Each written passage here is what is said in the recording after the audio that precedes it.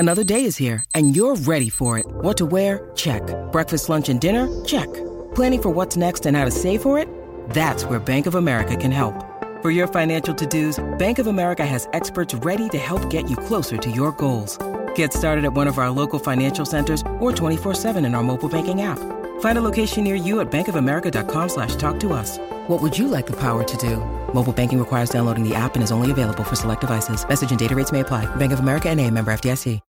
When you need mealtime inspiration, it's worth shopping Kroger, where you'll find over 30,000 mouth-watering choices that excite your inner foodie. And no matter what tasty choice you make, you'll enjoy our everyday low prices, plus extra ways to save, like digital coupons worth over $600 each week. You can also save up to $1 off per gallon at the pump with fuel points. More savings and more inspiring flavors make shopping Kroger worth it every time. Kroger, fresh for everyone. Fuel restrictions apply.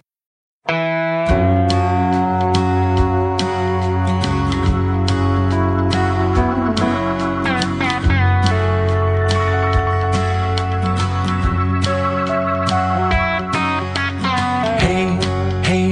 where you been? Buckeye Talk is about to begin. Hey, come on in. Welcome back to Buckeye Talk. We're in Arizona. And that means you're in Arizona with us. Doug Lesmerises, Nathan Baird, Stephen Means in a hotel room at the Media Hotel. We had interviews on Tuesday. We're recording this Christmas Eve. We talked to Kevin Wilson, Greg Madison, Jeff Okuda, Chase Young, Tuff Borland, J.K. Dobbins, Justin Fields, and Ben Victor, and a bunch of Clemson people too. We haven't talked to you guys since last week. We're going to get into your text question. We're going to do daily updates from Arizona before the game on the 28th. So thanks to you guys for listening in and to being part of Buckeye Talk all year. I'll find some questions. You guys say hello to the people. Hello, people. This is Nathan. That's my holiday greeting from Arizona, which has not been the golden paradise that I was led to believe it would be, although it's still very nice out here. The scenery's pretty great. It's better than looking at the dirt fields between Ohio and Illinois as I drive home. Honestly, we came out here thinking we were going to escape Ohio weather, and somehow Ohio got Arizona weather in December, and Arizona got Ohio weather in December. So I'm pretty down about that, but everything else has been pretty cool. All right, here we go. This is an important thing we need to get into. We have a lot of... actually, before we get to a question, let me reset something from our last podcast, because I got some feedback on this. Some people felt from our last podcast like we were making it out that Ohio State has no chance to win this game. And I think in that podcast we said of the four units, offense, defense on both sides, that the Clemson defense is probably the weakest, even though the Clemson defense is still good. I think we definitely in that podcast said it's a toss-up. We don't know which way it's going to go. I guess I understand maybe how some of you feel that way, because I think we spent more time talking about what Clemson does well because you don't know that as much. Yeah. You know what Ohio State does well. So we probably said 10 times more good things about Trevor Lawrence than we did Justin Fields. It doesn't mean we think Trevor Lawrence is 10 times better than Justin Fields, but you know why Justin Fields is good. We're trying to let you in on why Trevor Lawrence is good. Do you guys think we possibly gave that vibe? Because again, got some tweets and some texters who kind of felt that. Well, no, the other thing, though, is that this opponent is the most dangerous opponent Ohio State's played all year. This is the one that, just looking at it on paper going in, is the one that they're most susceptible of losing of any game that we've seen them play by, another degree. You know what I'm saying? To me, this is just a completely different kind of matchup than any they've faced so far this season.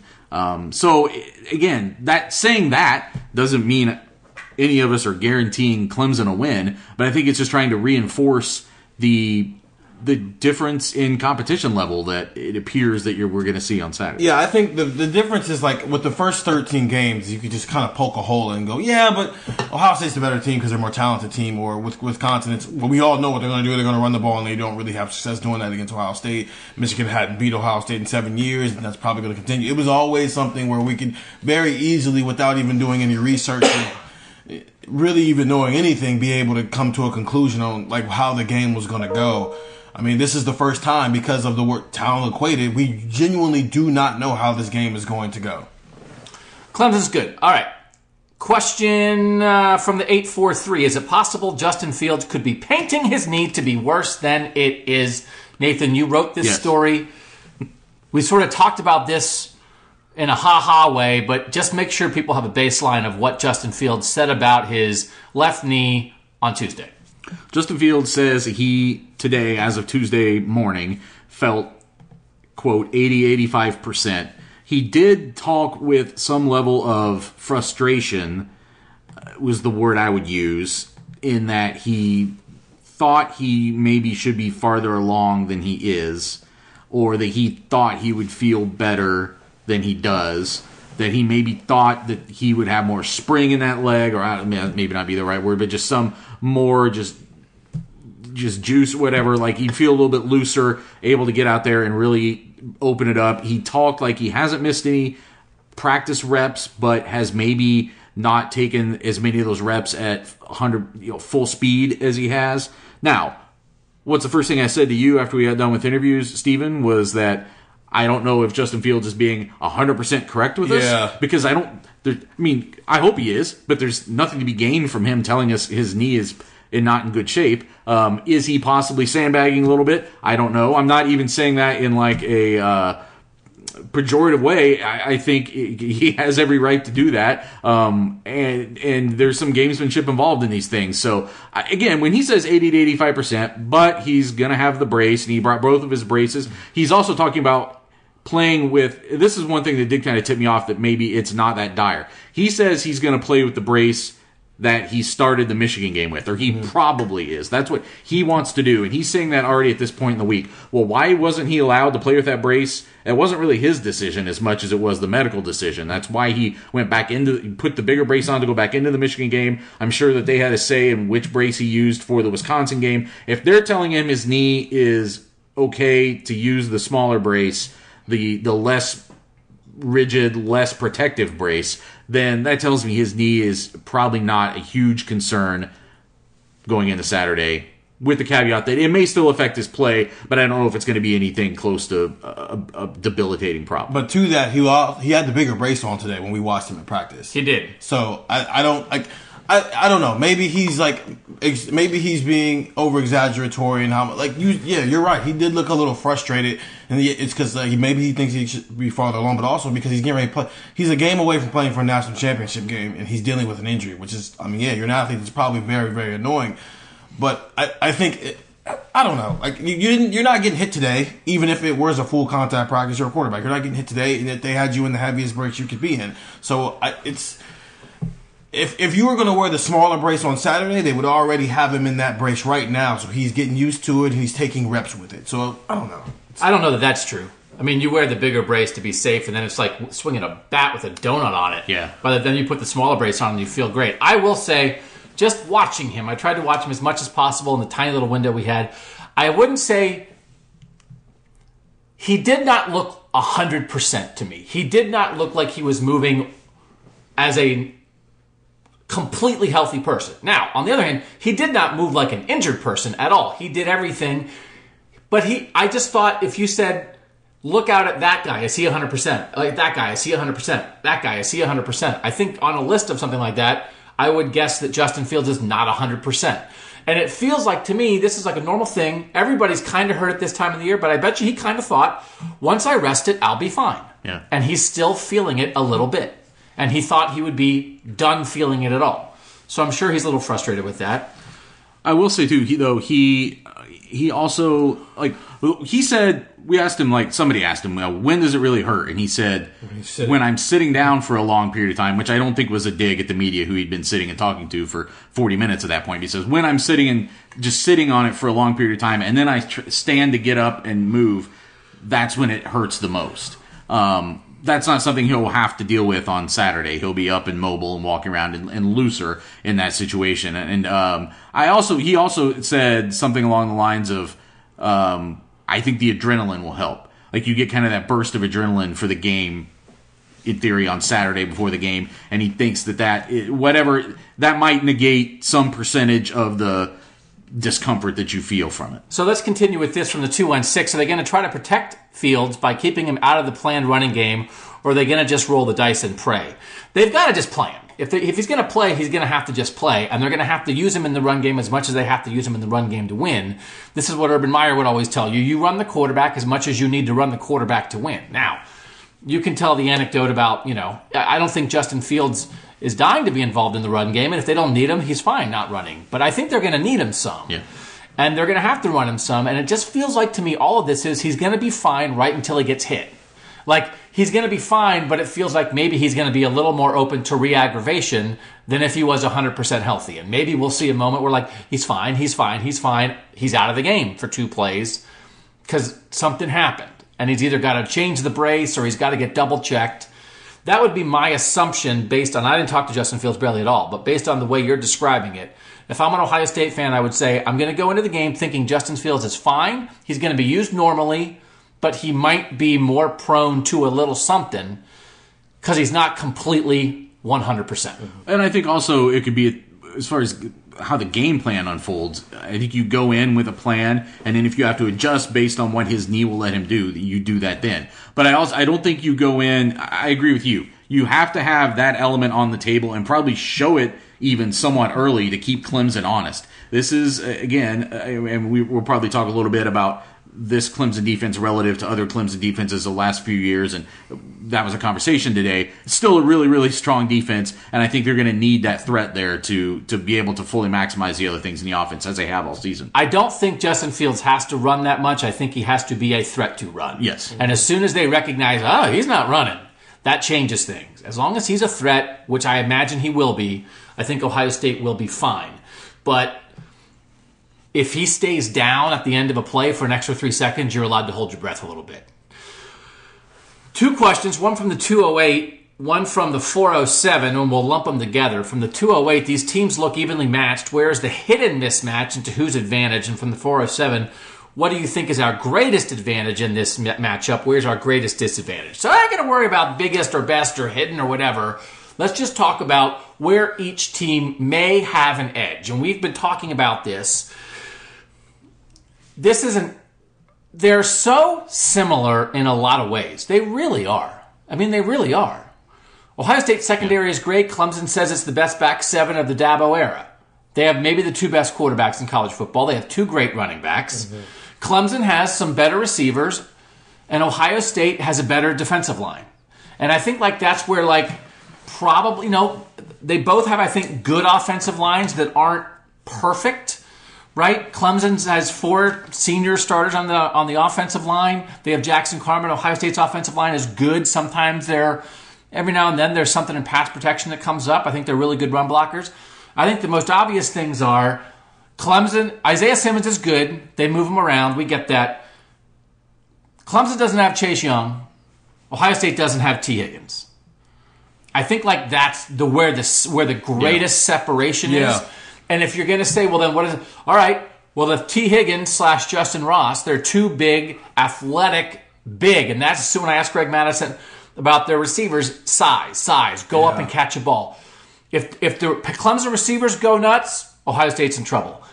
If Chase Young goes nuts, Clemson's in trouble. And a lot of the other stuff is in the same range in my mind. I will say, though, I agree with that, but that's where it kind of comes back to, I was going to say the defensive line for Ohio State is where there might be the biggest advantage, and Chase Young in particular, because Chase Young, even though he's not a defensive back, can affect where Clemson has the advantage with those receivers in a way that Clemson's receivers can't really take Chase Young out of the game, if that makes sense. I would say, and Clemson's defensive line isn't what it's been in the past. It's just younger. Like Venables talked about, it's like they're going to be good next year, but this year they're just young. While with Ohio State, their weakest unit on the defensive side of the ball is probably the linebackers, if we're going to be honest here. And we've seen some tackling issues in the last couple of games, and you can't arm tackle Travis Etienne because he's going to take it 50 yards for you. And for Ohio State, they might be able to control the line of scrimmage a little bit just because of that offensive line, what they've been able to do run blocking, and because of the fact that Clemson's defensive line is so young and inexperienced, they might be able to control the line of scrimmage a little bit more. But the other side of that, these 2 running games might be able to have a successful day because of some of these weaknesses. I think the tackling thing, Greg Madison was asked about that. I think there's a belief that was team getting a little tired at the end of a tough stretch. That they played probably their three toughest games, because Wisconsin on a neutral field, and Wisconsin hit them harder. Wisconsin on a neutral field was harder than Wisconsin in Ohio Stadium. And so Penn State, Michigan, Wisconsin, the Big Ten title game is their three toughest games. I think they got a little tired. I think they have a belief that most of the tackling issues are attributed to that. It's funny, Cam Meller from PFF, who was on this podcast a couple months ago, how I think it does a really, really good job. It's a hard job in trying to rank college players and programs. Yeah. They have a lot of statistical stuff at PFF, but he still's got to analyze it, come up with stuff. When he does a ranking of 1 through 130, the best college quarterbacks, that's very few people are in a position to do something like that. And that's why I appreciated Cam's time. He did a ranking of all the position groups of the 4 teams in the playoff.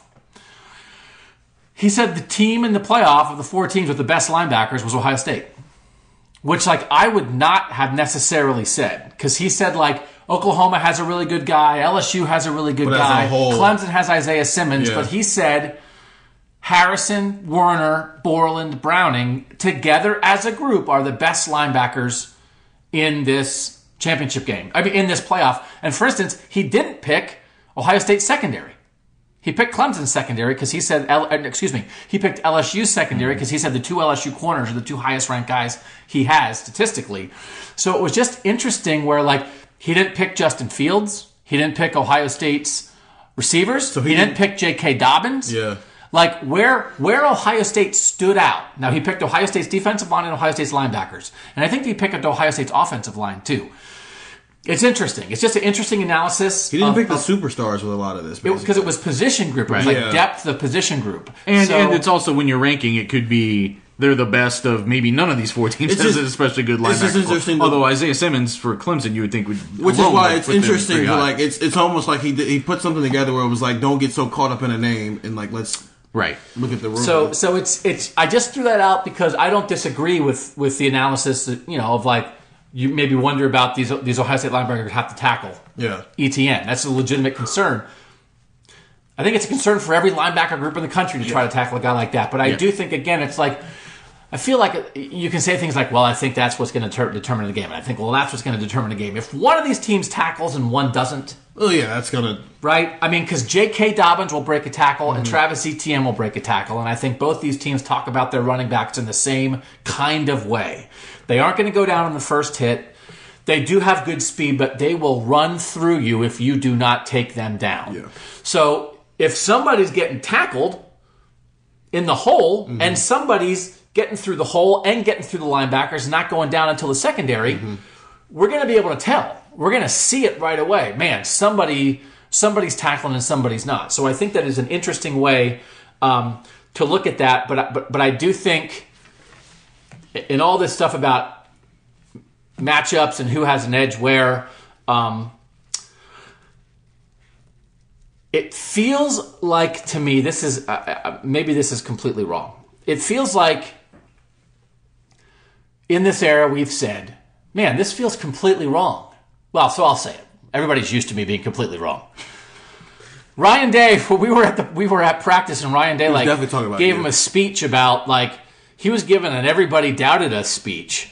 On December 24th. Yep. It was dude, but I'll tell you what, guys got up with some juice. They did. I saw guys running to their next position group drill after the everybody doubted us. So Ryan Day was hitting it hard. So there are 2 games that are going on. There's the actual playoff game on Saturday, but then there's also who's winning we're more of an underdog game between Clemson and Ohio State. I think Ohio State took the lead after that speech. Trevor Lawrence was talking about how Dabo has just been bringing this all year with this stuff. And it works. Again, it's one of those things. I find it's different when they say it out in the world, when they say it in a news conference to reporters and therefore to fans. That I wonder about. Because it's who are you talking to? If you're on the practice field at the national semifinal telling your team they're of course. You can, tell your team that that everybody in Clemson just went into your homes and kidnapped all your dogs, and you're not going to get them back unless you win this game. You say whatever you have to say to your team on the practice field to get them ready to go. So that was great. I'm not making fun of Ryan Day for using the doubt card on the practice field. Some of the stuff in the news conferences, I mean, we're all sort of past the point of like, dude, all right, Dabo, Ryan, whatever. You're good. You're good. We promise we think you're good. Uncle, yeah. I think, the thing I was going to say, I think we all believe you need an elite quarterback, you need a next-level quarterback. There are the four best quarterbacks in college football are in the playoff. Does anybody argue that?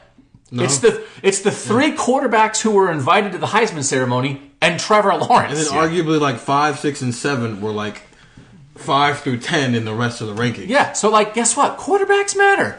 So, and we would, we'll say it, we've already said it, we'll say it more. What separates, I think the number one separator between this Ohio State team and this Ohio State team that got shut out 3 years ago is the quarterback. And we've said that. If JT Barrett was just not quite at that level, which is fine. But given that, I also feel like they could maybe zone read these guys to death. That yes, of course you need the threat of the throw, but you know what? And like, Clemson's not going to do that. And we can get into, the thing, Trevor Lawrence, good athlete, can move, can run, good athlete, better than you think. Chase Young said that 50 times on Tuesday. What's the number one thing you learned about Trevor Lawrence in film watch? Better athlete than I expected. They're not going to zone read him. I think Fields and Dobbins, they haven't had to do it. I'm not so sure these guys couldn't string together 4 touchdown drives without throwing it.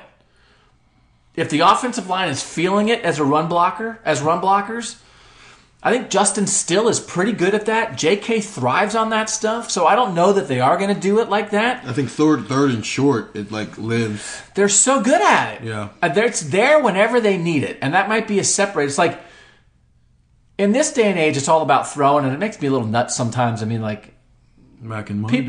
People with the Browns and stuff, they want to run Nick. Of course, Nick Chubb is great, but you got to throw. Of course, everybody throws. You got to throw to win. And Ohio State's going to have to throw to win. But I think they might run it until Clemson proves they can stop the run. And I don't know for sure that they can. So if they can't stop it, stay up tempo. JK, Justin, JK, Justin, JK, Justin, JK, Justin, Justin, JK, Justin, JK. Well, then not that much, Justin, but enough. But then you pop the play action to Olave too. At some point, which has been the game plan the last 3 weeks of the season. And how good is? It's worked great. Like, it's not like JK is running 4 yards per carry. He's been 5, 6, 7 yards per carry, so it's working. And Justin's been extremely accurate. So yeah, I don't see why that can't continue to work for a 4th straight time. And as we discussed, there may not be a significant difference. While Clemson is very good defensively, there may not actually be a significant difference between Clemson and Penn State and Wisconsin. We may be talking about a similar realm, and Ohio State has always, all year, been good enough to produce against defenses like that. I'll be curious, because I feel like we haven't dug in with Ryan Day on this. I was with Brent Venables, the Clemson defensive coordinator, for a while on Tuesday. I just like that guy. Very high cheekbones, chiseled jawline. And I was talking about this on the shuttle bus on the way home. He is a very clean-shaven man. And I don't know how he has such sharp bone structure. And it's such a tight shave. I feel like it's hard for me. I have a little bit of a flabby face. It's harder to get a tight shave on a flabby face. Well, he's a millionaire, so you can probably afford to pay somebody else to do it. But I don't think you think he's having a barber come in and shave him? If I'm a million, if you get your hair cut once a week, I'm a millionaire, yeah, I'm gonna have my barber come to my house. Who gets a haircut once a week? Oh yeah, you guys don't do that. Okay, well, for those of us who do get their haircut once a week, maybe if you got your haircut every other week, you could get a new car. A haircut is like $15. It's not like it's. That's $60 a month on haircuts. Okay. I'm overdue for a haircut. You're also speaking to a guy who religiously spends $150 plus on shoes. I should have just got you a Flowbee for Christmas. Brent Venables makes $2 million a year. That's a base salary of $2 million. So if you do this math. How much would a shave? How many times a week do you got to get a shave from a barber? Times 50 in your house. All right, but he's got to do it more than once a week to get a tight shave. Unless you got a shave, you got a fire barber in Arizona. So let's just. That might be what he did just for you, special. No, this let's morning. just say It may just be for Fiesta Bowl. Listen. No, let's just say he gets his haircut twice a week. Okay. So that's $30 a haircut times 52. That's Twice a week? I mean, He's a million. He's a millionaire. I'm a millionaire. You know This what? is Brent Venables' hair. You know what millionaires do? They don't waste their money on extra haircuts. That's how only they stay millionaires. $1,500 a year. Yeah, that's not a lot of money. That's $1,500 a year. That's not how millionaires plus, like, think, $2 but go ahead. million a year minus $1,560. I think he'll be. He still all right has with $1.998 million. He still has $2 million. All right, then I'll eat I crow, but respect a good shave so much. if you see him on Thursday at Media Day, somebody's got to ask him. I'm going to ask him how much he gets his haircut. I'm going to ask him. I will ask him. There is a very, and I think I may have talked about it on this podcast before, but it's not an appropriate subject to talk about, so I'm not going to mention it by name. There's a very powerful person in sports who has very long nose hairs, and it has lessened my respect for them because I've been up close with them. It's not somebody at Ohio State, and their lack of nose hair trimming made me view them differently. So the way that I am speaking with reverence for Brent Venables' tight shave is the opposite side of this. So all I'm saying, as I sit here 3 weeks past a haircut appointment and having not shaved in 3 days, hygiene matters. So if you have 2 or more commas in your salary, then like your grooming should be like high level. It would be, yes. If I made more money, I would look. How would Sharp. you rank between Venables' facial bone structure, Pete Werner's neck, and then just the Joel Klatt the being- mystique of Joel Klatt? Yeah, the angelic mystique. How would you rank those Do three? you want this podcast to stay under an hour or not? All right, has there been from the 813? People already turned it off. I know the people who turned it off, I know you're already gone. We're back to football talk. If you fast forwarded, God, please stop. The with great thing about phones. podcasts is you've got that 15-second button. Fast forward. Football is back. Has there been any talk about the curse of Charlie Bauman, who hexed Ohio State after Woody hit him in the 78 Gator Bowl from the 813? I'll cover this briefly because this was a big deal in 2013. Ohio State is 0-3 against Clemson, lifetime. It's the Gator Bowl Woody loss. It's the 2013 loss when Braxton Miller hurt his shoulder, and it basically ended Braxton Miller's quarterback career. And it's the 31-0 shutout 3 years ago that like causes a reevaluation of the Ohio State football program. The 3 losses that Ohio State has had to Clemson have not just been losses. They have been Detrimental. awful. Program, you lose a coach, you lose a quarterback, and you like sort of lose your foundation of who you are. So, I think we're past that. That was sort of the Charlie Bauman thing, and covering it in 2013. Clemson was just back on the scene. Clemson had been irrelevant for so long. I know they won the national title in 81, I guess, with Danny Ford. But they had been so out of the picture. This was Clemson's arrival. Clemson was new and interesting, and the story for us was all about Clemson. We did all that stuff. Now Clemson is just good. So this is not hexes. This is not history. This is right now Lawrence Fields, Venables versus Day, Dabo versus Day. Like, this is just 2 programs fighting to be at the top of college football. So I respect the question and I like the question, but I think that's the kind of thing that you fall into when the game itself and the programs themselves don't bring as much to the table, right? We didn't know exactly what the deal was with Clemson in 2013. Taj Boyd's good. Sammy Watkins is good. Like, we get it. They're coming on. This Dabo guy, who knows? When you play Bama, you don't talk hexes with Bama. You talk about how do you beat these guys. That's where we are with this. So, like, I love the idea. It's not a hex anymore. The reason Ohio State is 0-3 against Clemson is not because of a hex. It's because Clemson is good. Yeah. So this is for supremacy on the college football landscape. And like, it's kind of weird that like that was the thing with Woody. But like, man, like, it's on. Like, this bottom line, it's on right now. But they're also 0-3 against Clemson because they didn't play them once in like a 20-year span. When they would have Clemson being beaten them. incredibly mediocre. Yeah, Clemson wasn't good enough to get to play Ohio State. Right, Yeah. right. Matt from the 864, I've heard a lot of comparisons to Clemson and where they are as a program, both culturally and schematically, to where Ohio State is. What are the biggest differences in culture between Ohio State and Clemson's programs? Pros and cons of each. Also, will Stephen be doing a good challenge in Glendale, a food challenge? It's a compressed schedule. It's going to be tough. I was talking about this actually with Bruce Hooley from the Hooley and Spielman podcast this morning. And I think we may have mentioned it here. We may have talked about it. Urban Meyer had more in common with Nick Saban, I think. Dabo is from a different generation, comes on the scene. And Bruce was making the point, I think I agree with it, Ryan Day seems more of the Dabo-Sweeney school of coaching.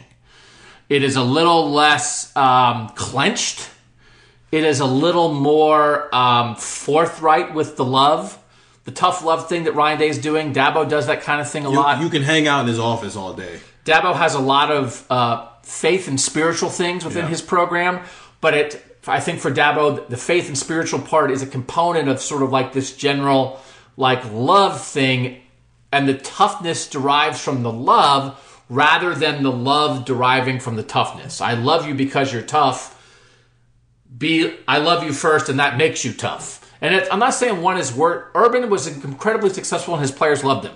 Nick Saban is incredibly successful. He's probably the best college football coach ever, and his players love playing for that guy.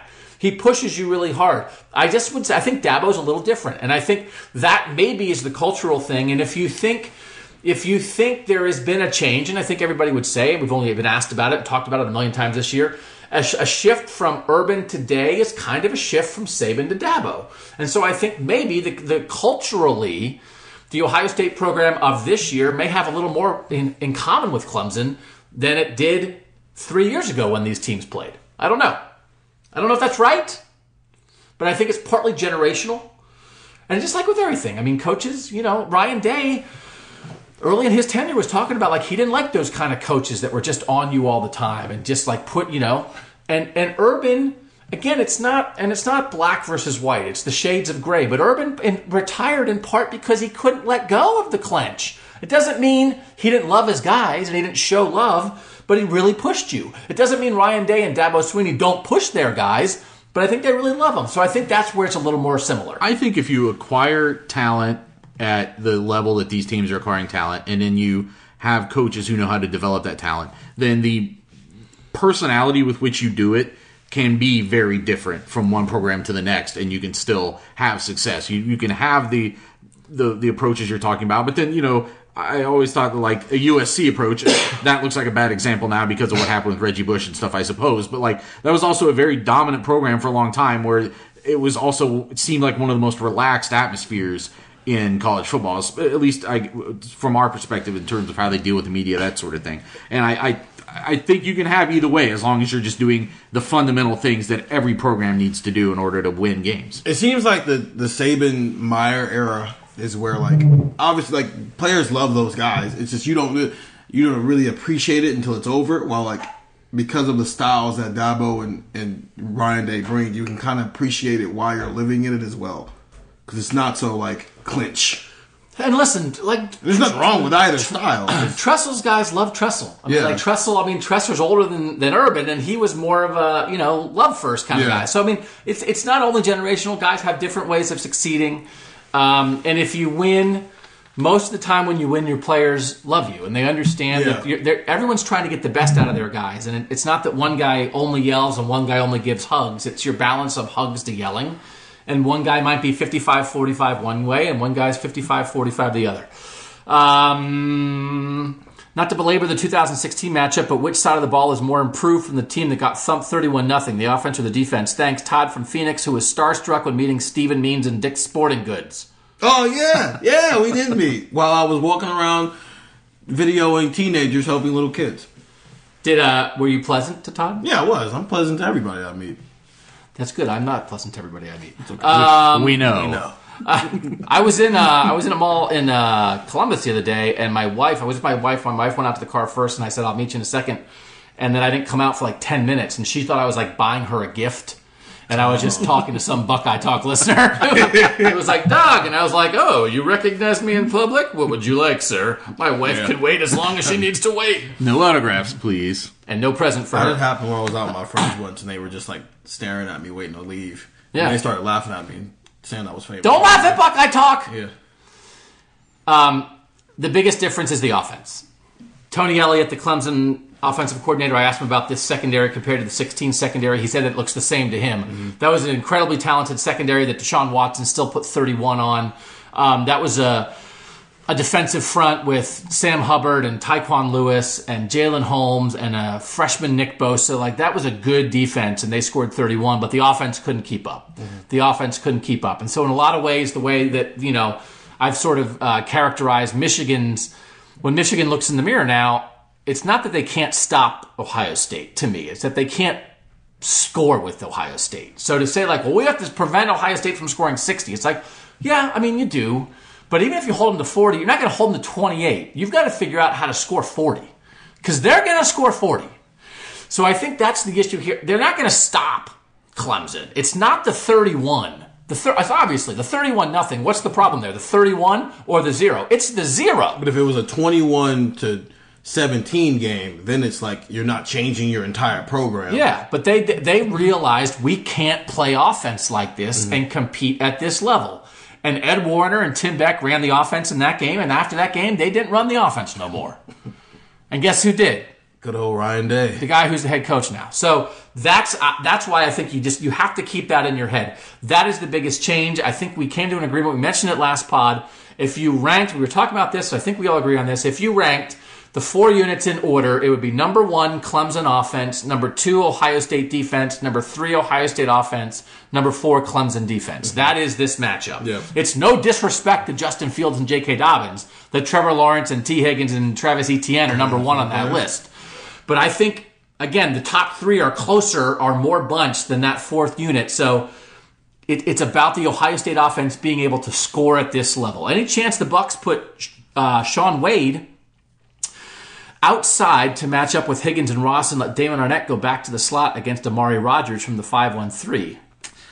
I don't think so. Just because I think the reason Shaun Wade is where he is partially because they like what he is as a run defender, and you got to have a good run defender to stop Travis Etienne. You can't, I think, I guess we'll probably talk maybe a little bit about what Ohio State's going to do as far as how many safeties it's going to play and how this is all going to line up. But one of the reasons this has worked so well for Ohio State this season is because all these, especially Wade, I think, is a really hard-nosed guy and a guy who's not afraid to get in there and make tackles and play with an edge against the run. And I think that's going to be important to have on Saturday. Yeah, I think that's a very simple way to look at what a slot cornerback does. Is if it was just if his only job is to just cover whoever the wide receiver is in the slot, then probably that makes a little bit of sense.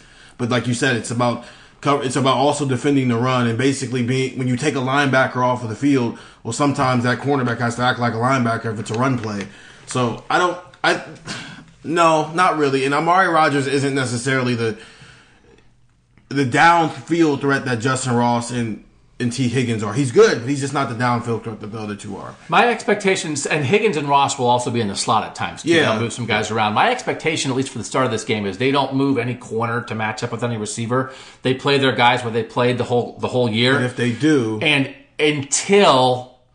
if Higgins goes bazonkers, then you tell Jeff Okudah to start following. Yeah, and I asked him about the idea of being a number 1 corner and just following. He's not against it.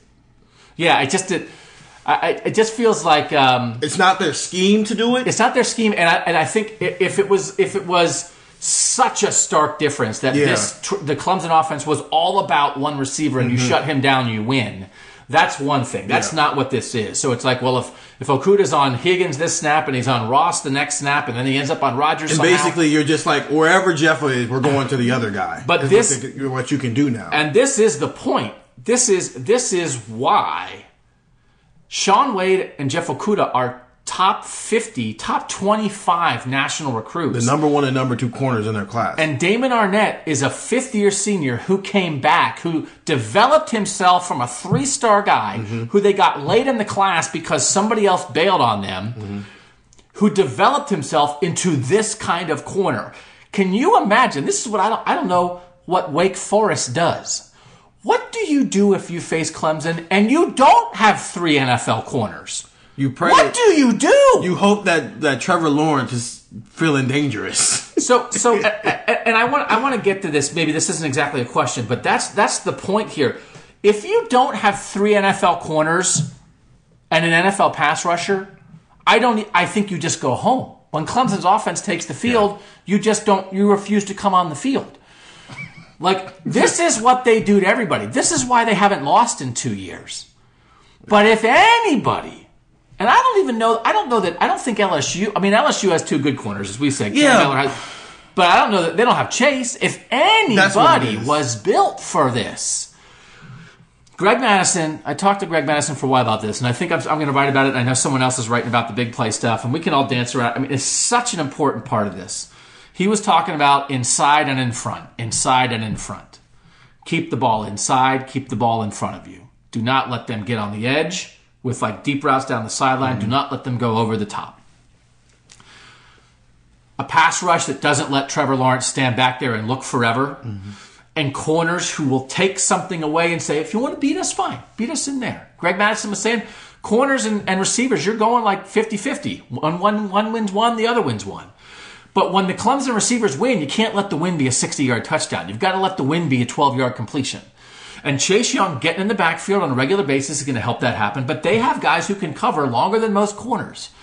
So I think as good as this offense is, I think this defense was built to stop this offense. Now, Travis Etienne may make that, they have a counter to everything. That's why they're so good. And I'd say the same thing if they were playing Jamar Chase and Joe Burrow and trying to say, okay, this defense is built. They haven't faced it, but they are built to stop an elite passing game. It's built to beat the exact thing that beat them 31-0 in 2016. And they didn't. Now, and again, the hard part of that is I don't think that secondary was good enough. You can't say that secondary wasn't good enough. And Deshaun did it anyway. But they didn't have quite the Chase level of pressure. Nick was a freshman, and you couldn't. The offense couldn't do enough. All this stuff they talked about in the past couple of weeks, the complementary football, and as you jumped in and said before, it's like the 0 affects the 31. Right. Mm-hmm. So again, it's like this defense had components to deal with an offense like this in 16, but not all of it. And the offense couldn't prop them up at all. But as good as Clemson is, I feel like Ohio State honestly is in the superhero showdown between Superman and the Green Goblin or whatever, the Wolverine and the X-Men. I'm not gonna Joel would say. I'm not gonna let you be like Joel. I'm not gonna let that happen here. But it's like, it's not, they're not their kryptonite, but it's you can see how it matches evenly, because if they didn't, as much as, and again, this is why we want to make sure you guys are getting the right read on this. Do not think again, if you got that impression that Ohio State doesn't have a chance, that is not the impression that we meant to give.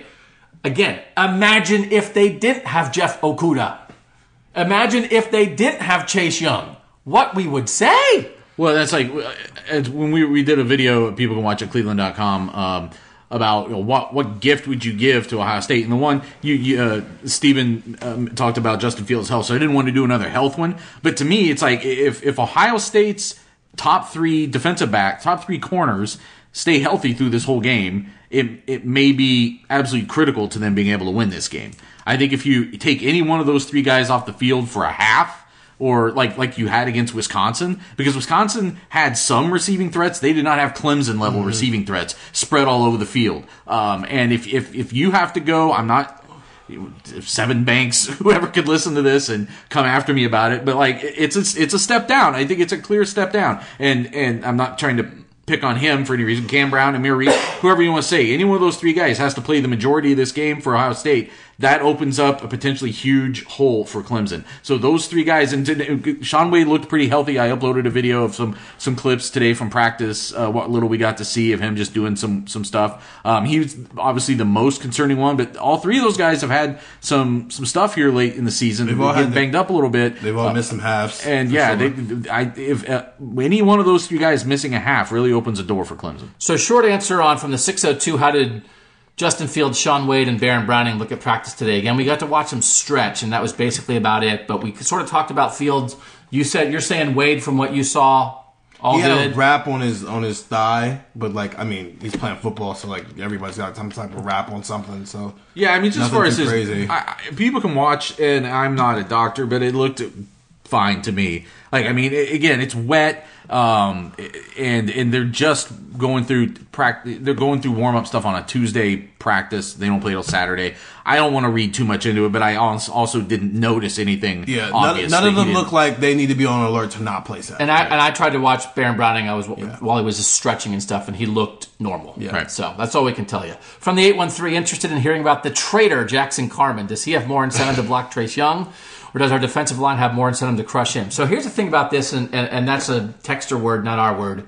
This is Jackson Carman was the number 1 recruit in Ohio a couple years ago. People thought he was going to go to Ohio State. He picks Clemson. This is what Ohio State does all over the country all the time. Right. So this is what, like, people in Texas think of Jeff Okudah and J.K. Dobbins. And this is what people in Georgia right now think of Justin Fields. And this is what people in California think of Wyatt Davis. And this is what people in Florida think of Nicholas Petit-Frere. Like, we're not going to use that word because kids can go where they want to go. And some kids staying home is a big draw. Some kids going away is a big draw. And you know what? Dabo Swinney came in and did it. And guess what? Guess what Jackson Carman has right now that nobody on Ohio State's roster has? A national championship ring. So it's one of those things, it's like, to be like, hey Jackson Carman, how's it working out?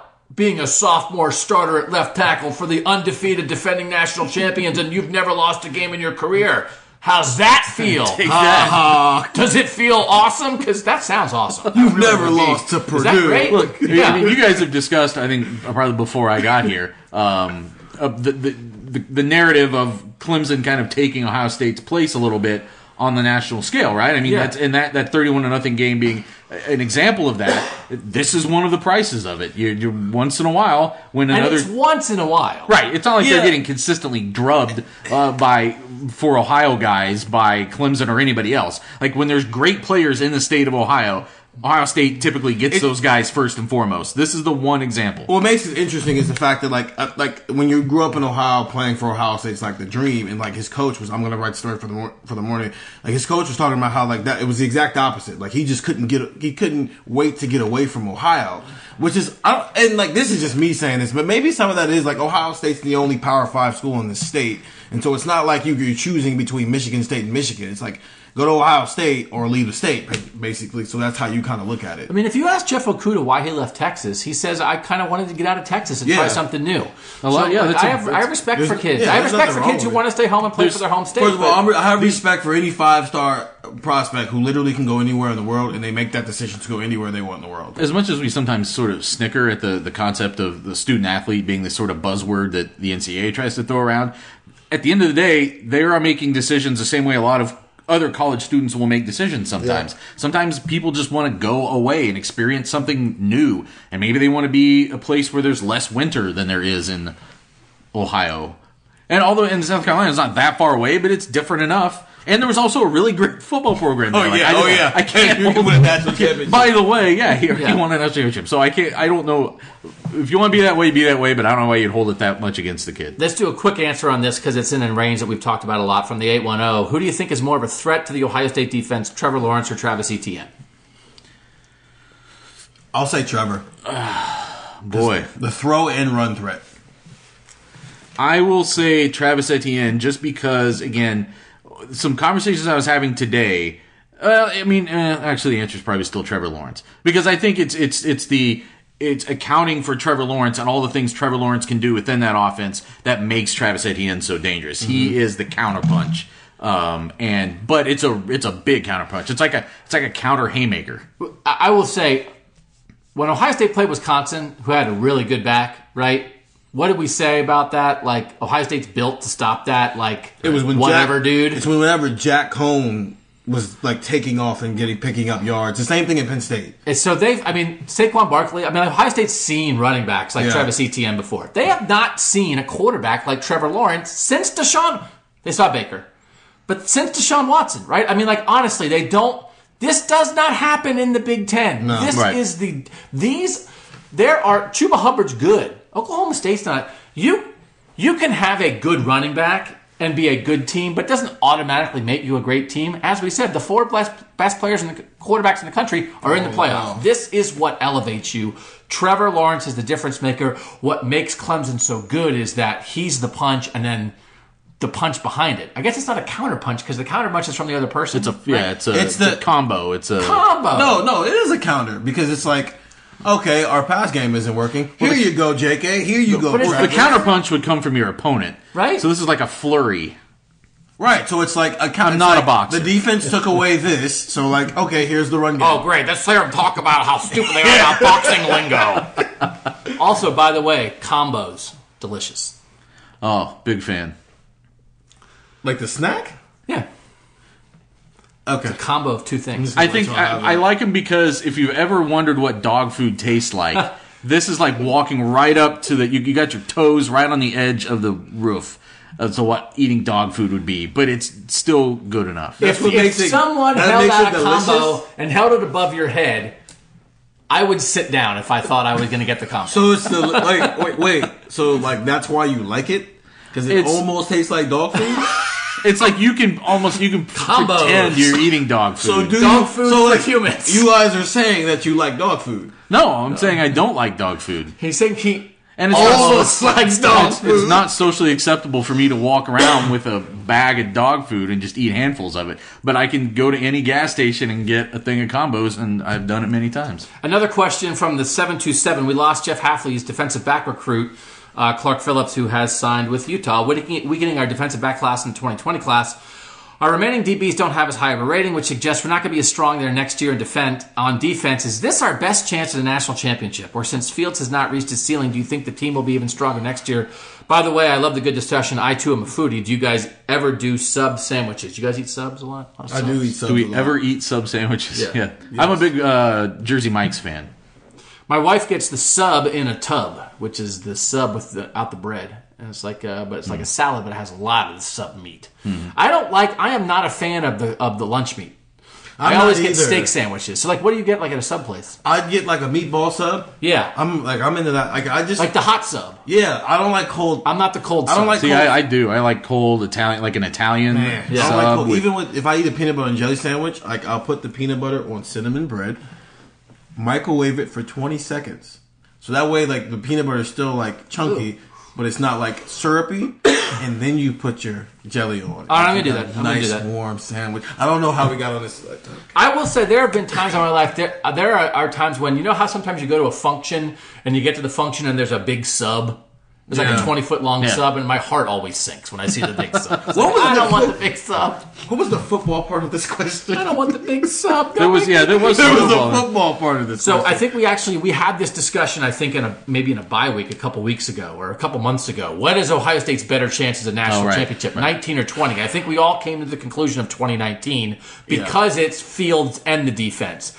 Before the season thought, you know what, maybe this won't be their year, and 2020 will be their year, Justin Fields will have developed.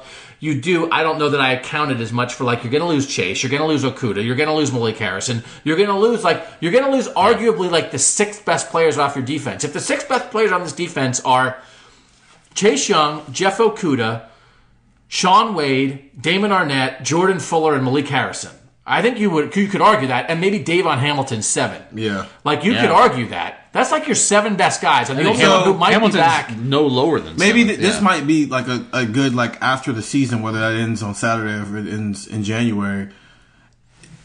Are LSU and Clemson a good window into what 2020 looks like? Well, I was saying that today. I think 2019 Clemson might be a lot like 2020 Ohio State. Because they've got the quarterback coming back, which LSU Yeah, but even with LSU, it's like they had the second. Obviously, like, no one thought Joe Burrow would be the Heisman, but second year of your quarterback with a very talented offense with a good enough defense to get you to a playoff. But I don't know, is that because to me, Ohio State is fortunate to be hitting this window with Clemson that it feels like their defense is a step below right now. That they lost the NFL defensive lineman and the rest of the defensive line. Again, they have some good players. But they're not, like, menacing to the degree I think they were last year, and they might be next year. Well, Clemson might be what Ohio State is this year, next year. Right. And Ohio State next year is going to do what Clemson is right now. No, literally, because even, like, the wide receivers won't be as good outside of Justin Ross. It's like right now we're talking about Clemson, and we're talking about Trevor Lawrence and these receivers, right? Mm-hmm. And I think with Ohio State next year, the first thing you might talk about with them is Justin Fields and those receivers.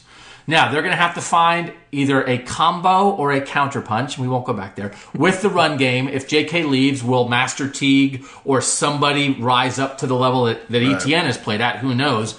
But while we're saying, of course, this Clemson defense is good, but the offense is what makes them great, right? Right now, Ohio State's pretty balanced. I think next year we're going to be saying, what makes Ohio State great? The offense. They're going to have to carry that defense a little bit. So I think in conclusion, which we had reached previously, this does feel like the year. And it's not tied to Clark Phillips. No. But it's tied to the idea of like, you're going to ask Sevyn Banks and Cam Brown and Josh Proctor and a lot of these highly ranked guys, and they might be good right away. Elijah Mitchell. But they're real. I mean, are you going to have they arguably have the best defensive end and the best corner in college football right now. Are they going to have that next year? No. I mean, No, they're not. They're not. I mean, we know Tyreek Smith and Zach Harrison and but Sevyn they're Banks, not. Yeah, but they're not going to be this. Chase Young's been like a generational talent. Because Chase Young and Jeff Okudah were not this last year. No. They are only this for 1 year in their third years, guys. So it's hard to do. But I do think this very much might be it in terms of the best chances. From the 727, it seems like Day might be losing 2 coaches, Hafley and Mike Yurcich. It sounds like Day will be tested immediately. This seemed to be where Urban struggled. Do you think Day being a good offensive mind today offers some stability, or finding a defensive back coach, is that a bigger deal? Meaning regardless of the strength of offense, we need a good defense. So the rival site, the 247 site for Texas is reporting that Mike Yurcich is the leading candidate to be the offensive coordinator down there because Tom Herman is ready to give up play calling duties and wants to focus on being a head coach.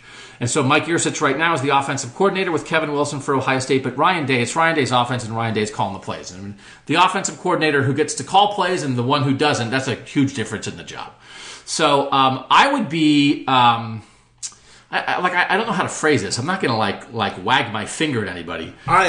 I'm not worried about like a quarterback. I am. Yeah, I'm gonna be honest with you. I'm not going to be worried about a passing game coordinator Ohio State till Ryan Day gets to the point where he's ready to give up play calling, because he spends most of his time still with the quarterback in the practices we've seen in the spring and fall camp, and even today he's still around the quarterbacks more than any other position. He's still calling the plays from the sideline. Any college coach who is not ready to give up play calling, I'm not worried about them bringing in another play caller yet. I would raise my eyebrow a little bit at Mike Yurcich. If he came to Ohio State for 1 year, he went to Euclid High School. It's like he came back to Ohio and then he leaves after a year, and it's not for a head coaching job. Go back to the Big 12. Even though it's to call plays, I would be a little bit like, dude, really? Like Hafley at least is going to be a head coach, and I'm a little dude really at Jeff Hafley too. And it's fine. They got to do what's best for themselves and their families, and money matters and all that stuff. But to your point, and we've said this before, the most important coach on a staff is the coordinator opposite the head coach's expertise. So Mike Yurcich, any offensive coordinator at Ohio State, is never going to be as important as a defensive coordinator. And even last year, now the caveat to that is if you have a head coach who sort of does a certain thing and it might be getting old, and obviously Ryan Day, Urban was on the offensive side of the ball, and Ryan Day was very important for Urban. But then you saw how it was even more, the defensive side was even more important, right? So, I mean, it's one of those things. But like right now with Ryan Day, I think you're exactly right. This is Ryan Day's offense. Ryan Day's calling the plays. Ryan Day's making sure the quarterback room's in good shape. They'd get somebody instead of Mike Yurcich.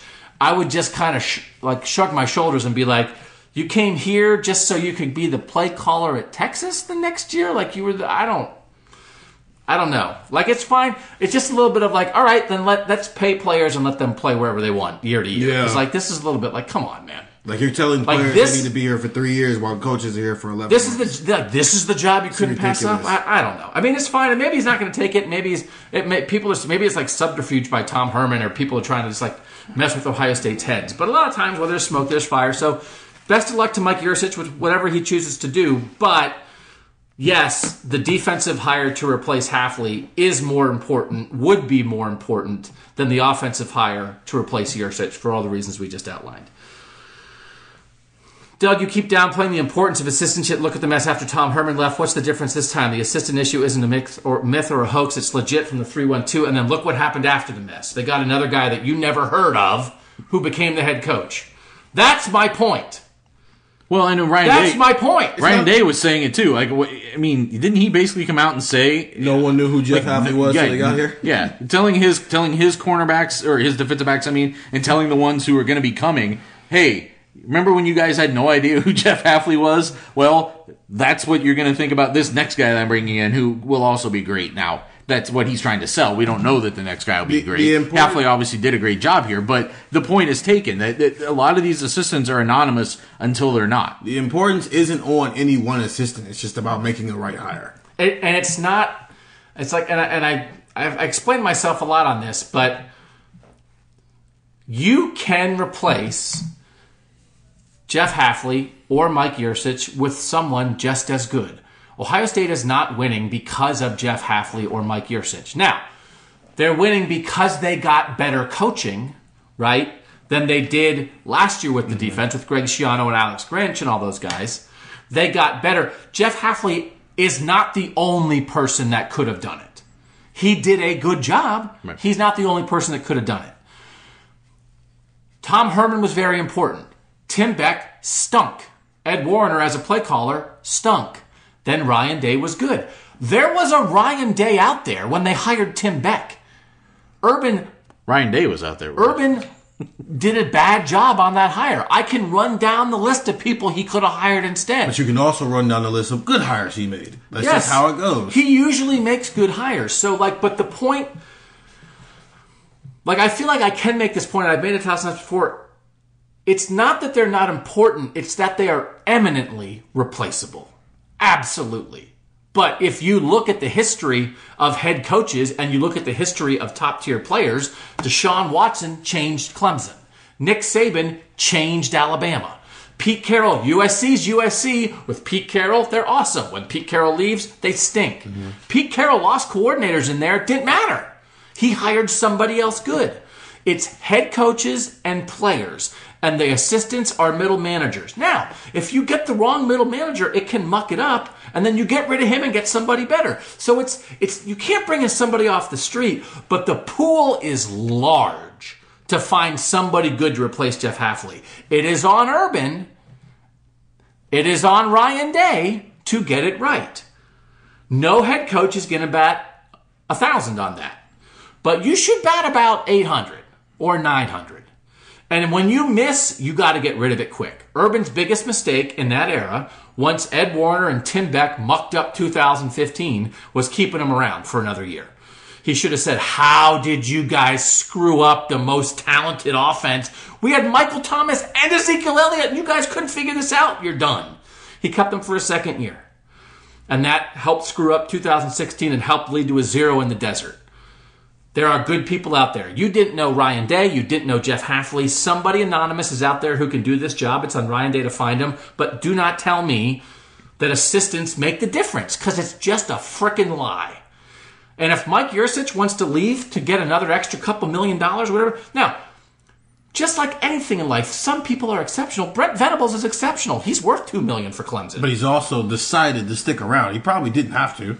Someone's probably He's turned down 1 million opportunities to leave. When we have talked, this question's come up in various forms before, and we've talked about what would be the loss that would really hurt Ohio State off of this staff. It's not guys who are making back-end decisions as to how to scheme and coordinate an offense or defense. It's Larry Johnson, it's Mickey Marotti, it's Mike Pantoni, it's talent acquisition and things like that. Those are the critical components to keeping the train rolling. Those are the guys who have chosen to stick around. And when you make a mistake, you've got to get rid of them quick. Yeah. We'll be done soon. We're already over an hour from the 8:03. Isn't expecting Ohio State to beat 5 highly ranked opponents in a row just too much? I'm still mad at the Big Ten scheduler. Again, this goes back Penn State, Michigan, Wisconsin in the Big Ten championship, and then 2 playoff games. No, I mean it's like where we are now, right? If you thought, okay, maybe they missed some tackles because they were worn down at the end of the year. If you thought, Justin Fields, was dealing with the knee thing because he couldn't. If he had a Rutgers or a Maryland game in there, if they had played, if he got hurt against Penn State and they played Rutgers the next week, he might not have played. but they played Michigan. Yeah, Which fair, wouldn't have been the best possible move at this point in the season. And if they had played Rutgers the week before Michigan, he wouldn't have been in the game that long to get hurt that late, right? So like that. But now that we're here in Arizona, in the rain, in the desert, on Christmas Eve, is there a lingering negative effect for Ohio State that their last 3 games, other than the knee, and the knee is the knee, is there a lingering effect on Ohio State that playing Penn State, Michigan, and Wisconsin in its previous 3 games was bad for them? I don't know. Again, I want to throw in the caveat that if you swap the Rutgers and Penn State games on schedule, that means you're playing against Penn State without Chase Young. That has to be brought up every time people want to have this conversation. But number 2, I think, okay, you're always going to play Michigan in the last game. Then you're going to have the Big Ten championship game where you're presumably playing a pretty strong team. And then if you're talking about theoretically playing 2, so that's 4 games. It's just really the 5th game on top of that where you got to play a home game. It wasn't like you had to go at Penn State. I mean, you got to play a home game against a team that's in your division. This is not an incredible hardship. It's just not. Like if Ohio State had to play Penn State and Michigan back to back in the 2 weeks that it didn't have Chase Young, it may not be here right now to be talking about how many tough games it's had to play in a row. No, it's not. I mean, if the only real negative is like is Justin Fields is not 100%, which is like because he's so valuable. That's a huge caveat. But everything else, no. I mean, we got the whole little number of this is March Madness where you're trying to win 6 straight games and everything else. And also, like they've already been playing at this level because they've had no choice but to. With all due respect to Clemson, like their schedule isn't what Ohio State's schedule is or what LSU's schedule is. I mean, you can throw Oklahoma in there if you want to, but like. They've already been playing this tier of a team, and so like now it's just a notch higher, but it's the same thing. And like to put like when Michigan's your last game, you're gonna at least have 4 in a row like this. Yeah. So it's all about. So that's a good point. I mean, it's not like you're gonna. And very few teams end the season with a cupcake. All right, let's finish with this one. This is a good big picture one. And so just again, so you guys know, I'll keep sending out the call on text. We have a bunch of extra text questions we didn't get to. We'll get to these all week. We'll keep trying to give you guys some more new information as we gather new information out here. Just to reset really quickly before we finish. We talked to the 6 Ohio State players and 6 Clemson players and 2 coaches from each side on Tuesday, Christmas Eve. Christmas Day, there are no interviews.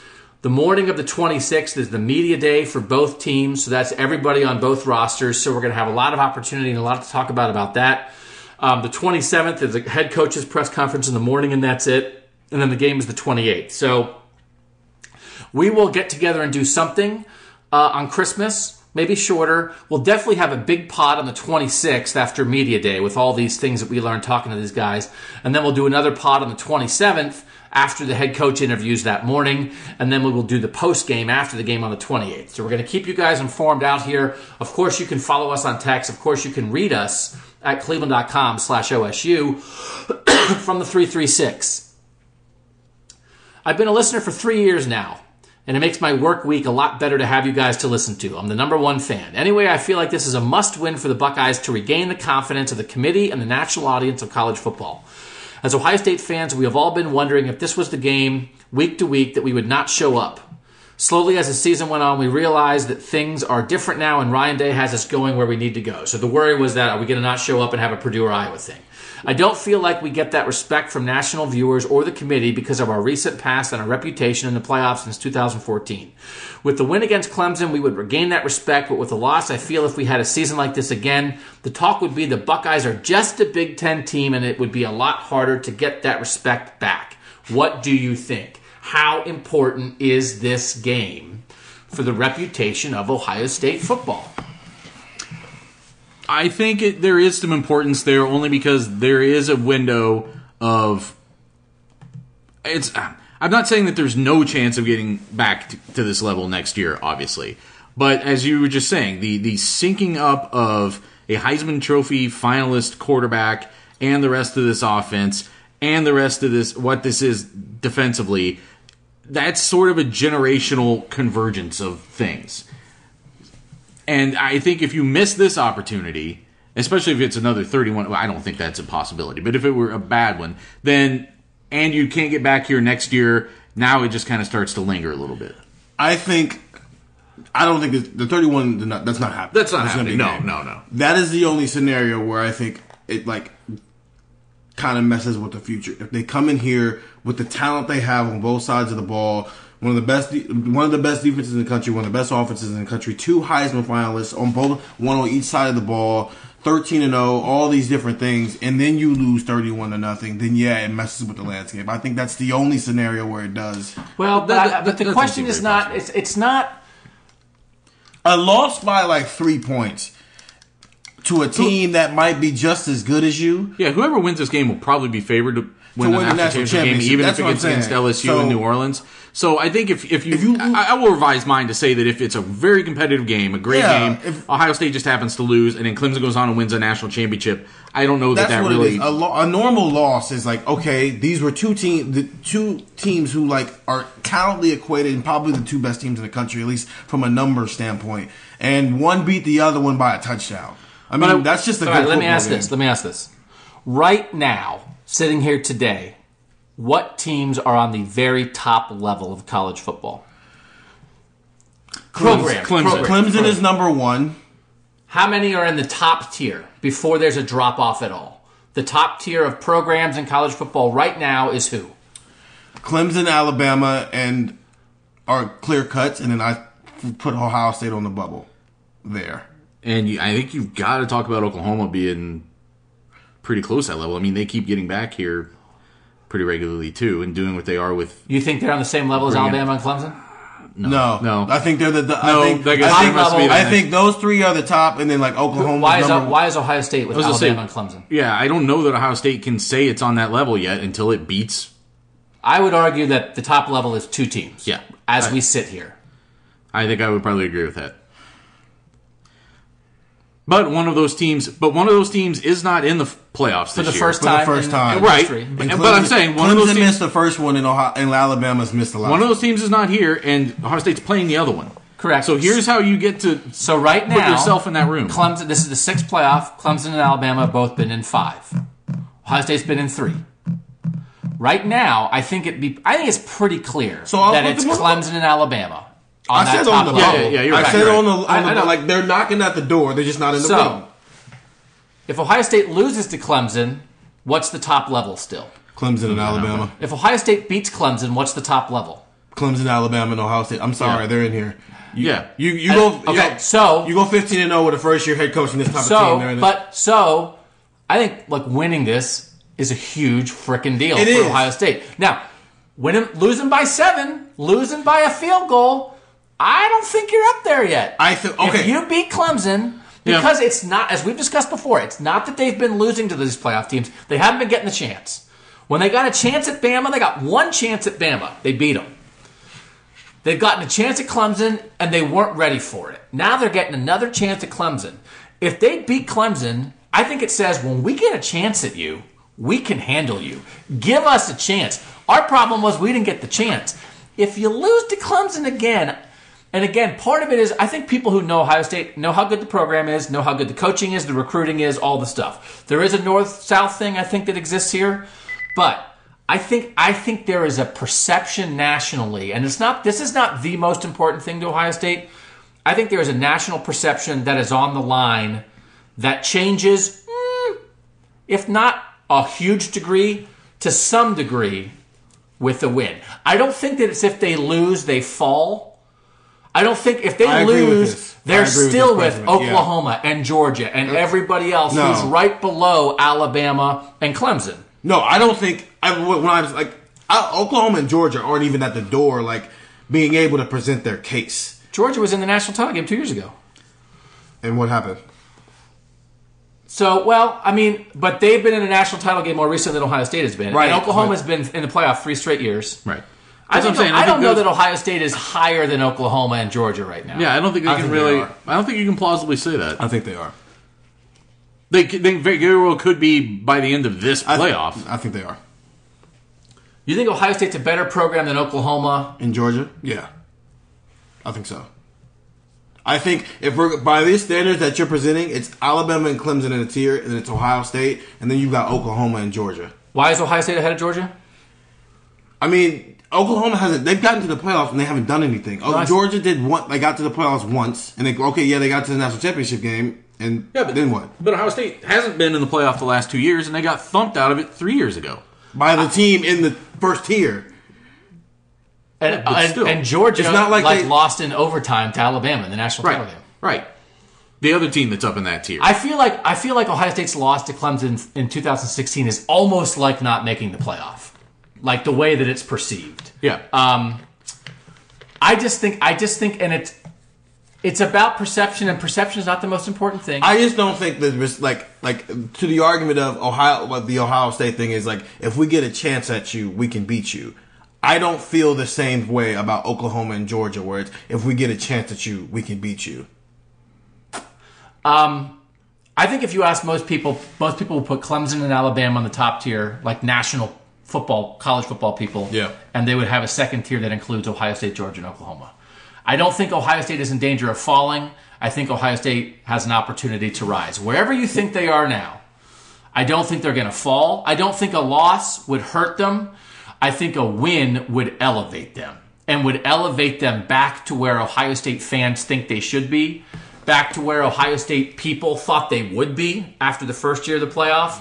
And I don't even know, would you have to, if they win the national title, of course. I don't even know if you'd have to win the national title, but to get a win back on the national scene like this, I think would let people know that Ohio State is back. I think it would let them know Ohio State is back. And if they lose, I think people would still wonder, they're good. They're good. Of course they're good. Are they great?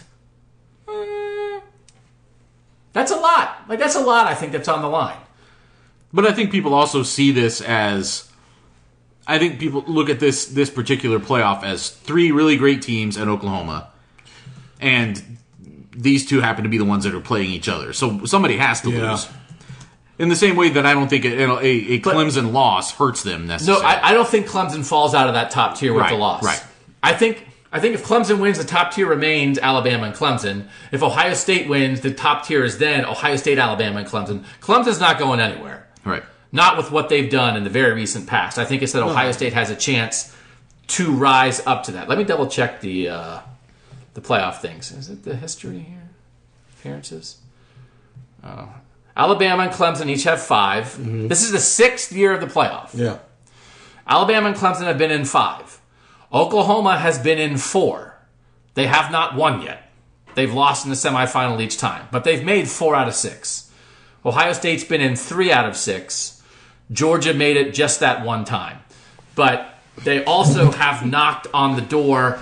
So the thing is after those 5, then there's really a drop. Well, yeah, for sure. So if we're debating like, and honestly, you could even say, give Georgia credit for losing that game, but it may be 2-2, and then Georgia starts the next tier. And because Georgia the last 3 years is like Georgia lost the national title game.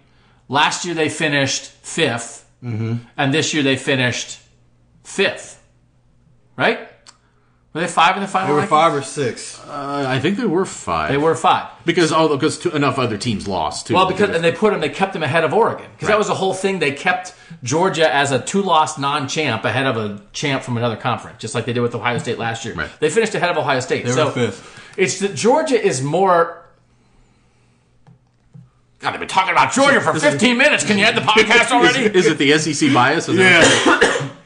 Georgia's more SEC than some of these other teams are. Georgia is late to the party because Mark Richt Georgia wasn't at this level. Right. But when you look at Georgia the last 3 years, what's Georgia's last 3 years? National title game loss, 5th. So, yeah. And Ohio State's last 3 years are shut out in the playoff, 6th in the playoff, and we don't know what's going to happen yet. So, actually, no, it's not. 16's not 3 years ago. The last 3 years are barely miss it, now they made it. Right. So, Georgia and Ohio State the last 3 years both have made it once and barely missed it twice. So, but the bottom line is Ohio State is not on Clemson and Alabama's level. If they win, I think they are. I concur. That was a short podcast. That's our short. That's how we do it short. 117. God. Sweating. Okay. We're going to keep doing these. Maybe not 117 every day. Definitely not on Christmas. Thanks to you guys for listening. Make sure you're reading Cleveland.com/OSU. Drop us a review on iTunes. We'll bring you more from Arizona soon. For now, thanks for listening. For Steven and Nathan, I'm Doug, and that was Buckeye Talk.